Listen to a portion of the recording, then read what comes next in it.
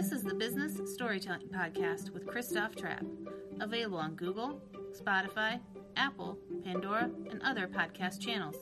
Want to play it on your iPhone? Just ask Siri to play the Christoph Trapp Business Storytelling Podcast, also available on Alexa. Here's Christoph with today's episode. Hey, business storytellers, it's Christoph Trapp, episode 223, I believe. Thanks for joining me. It has been an interesting few days, if I may say so. AuthenticStorytelling.net fell victim to the Japanese keyword hack. So I want to walk you through what that is, how you can prevent it, how you fix it, how you know it's happened, what it does, and anything else. We did have an episode the other day. It was episode 219. What's your content and marketing backup plan if your website is down? So all this started, I guess, 3 days ago. Recording this on a Sunday, publishing this podcast on a Monday. There is going to be a related article, AuthenticStorytelling.net/Japanese-keyword-hack. If you rather read it, then listen to me talk about it. So it took me a while to get it fixed, but here's what happens. So in this Japanese keyword hack attack, so to speak, somebody's taken over your website and they're inserting spammy content with the hopes of ranking for those. Of course, the site, depending who you trust, but I looked at Ubersuggest, AuthenticStorytelling.net, has like a 69 out of 100 domain score. So, it's a relatively established site. Could it be better? Sure. Could it be worse? Definitely. But it's moving in the right direction. It's been around for a while. 6 years, I guess. And, they're trying to take it over and trying to rank for these spammy words. I couldn't tell you what they are. Don't speak Japanese. But I do have a screenshot on the blog. So when that article goes live, you can see it on there. It should be live pretty shortly. If it's not, if you're one of those early morning listeners, it might not be there right this second.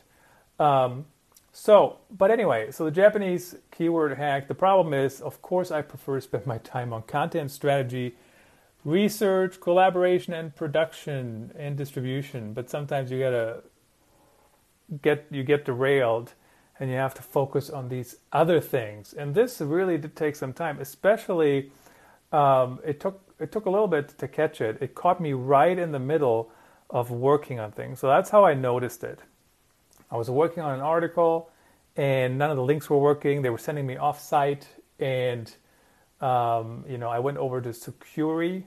They're my security firm. I used them for over a year now. Probably should have used them longer, quite frankly. But they specialize especially in WordPress. I remember seeing their CEO and founder at WordPress conferences, WordCamp conferences, 6 years ago. And when I finally picked somebody, that's how I picked him, because I knew the guy, very authoritative on the subject. The firm is pretty good.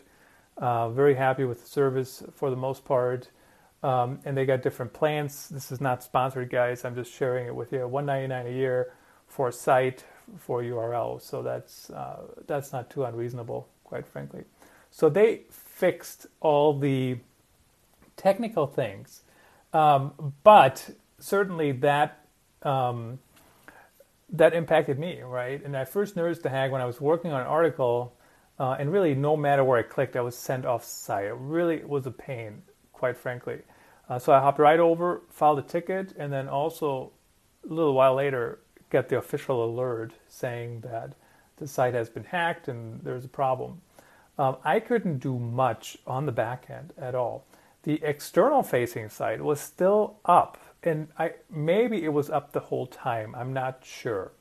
But nonetheless, we don't want to send people to a malicious website, right? So that's part of the workflow that I talked about in the previous episode 219, on making sure you go in and you update your ad campaigns, you update your social posts, and all those different things that, just go in there and turn off the links and just have posts, but don't link to your website. So I was still linking to my podcast. I was still linking like other places. I don't remember where, honestly. But and some posts didn't have a link at all. So that's fine, right? So at some point, I couldn't even log into my website. So these hackers removed the login file. I got that reinstated through re-uploaded. It's just the standard WordPress login file through Bluehost. They helped me with that. But again, as you can see, lots of work involved. And I wasn't even doing the heavy lifting on the cleanup, right? I was just doing some of the other things. So not very pleasant, but that happened. And then, just to pile on here, then I got a notification that a new user was added to my Google Search Console. And that's, of course, a problem. How did they get in there? Why did they get in there? So then I also got a notification that my password was shown on the dark web. And I get them probably every, I don't know, a couple months. I just go in and change my password. And of course, I got two-factor authentication on wherever it's possible. Google Search Console, I don't think has that available. Do you need help with digital marketing for your small to medium-sized business? Reach out now and drop us a message at ctrap@gmail.com.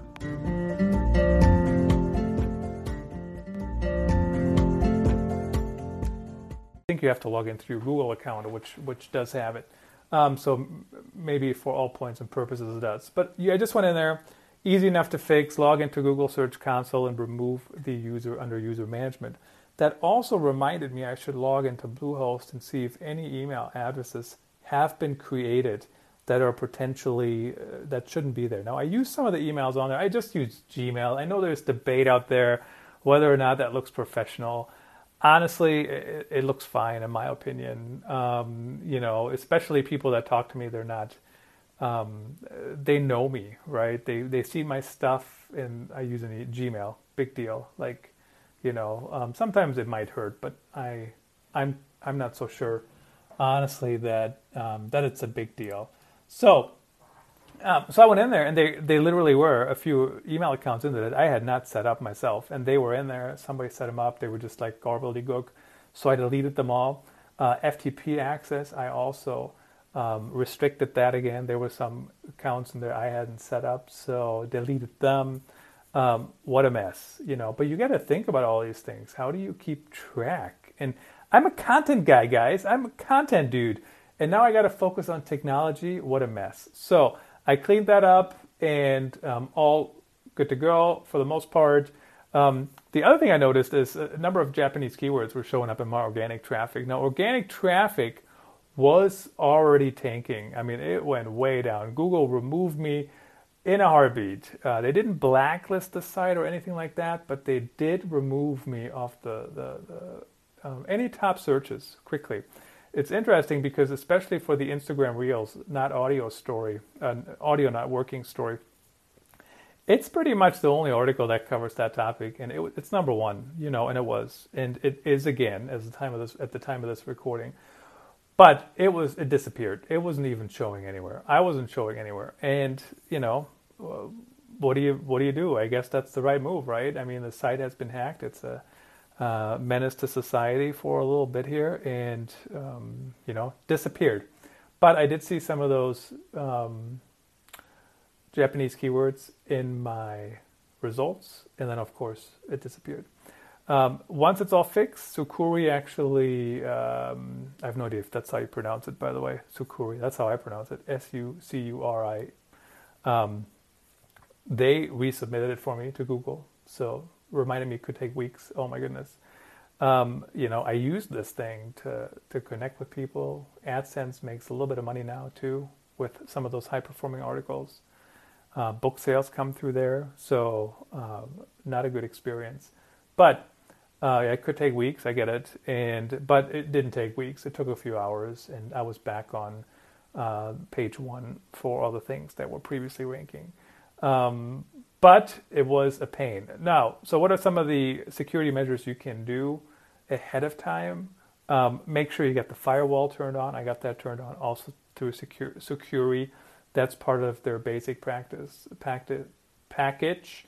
So no problem there. They set that up for me. I can't really explain all the different things they did technologically speaking, but there's like bypass control and other things. So hopefully that works. I also got WordFence on the website, and that gives me notifications as well.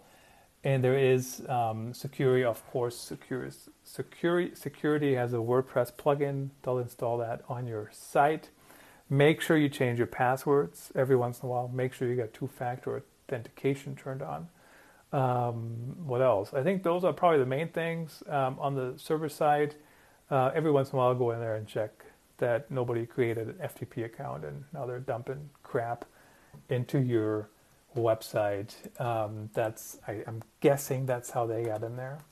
Can't tell you exactly how they do it, but those are just some of the tips that come to my mind. And of course, all this stuff takes time, right? And that's, of course, it is unfortunate because we need time to create content, and we need time to optimize content, and we need time to connect with our audiences. And this just takes away from that. So,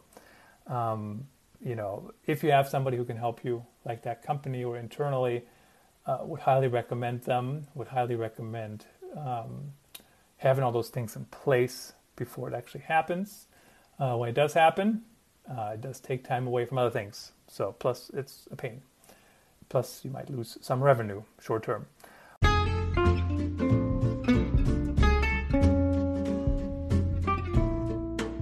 Everyone wants to move their content from happening to performing, and it's possible.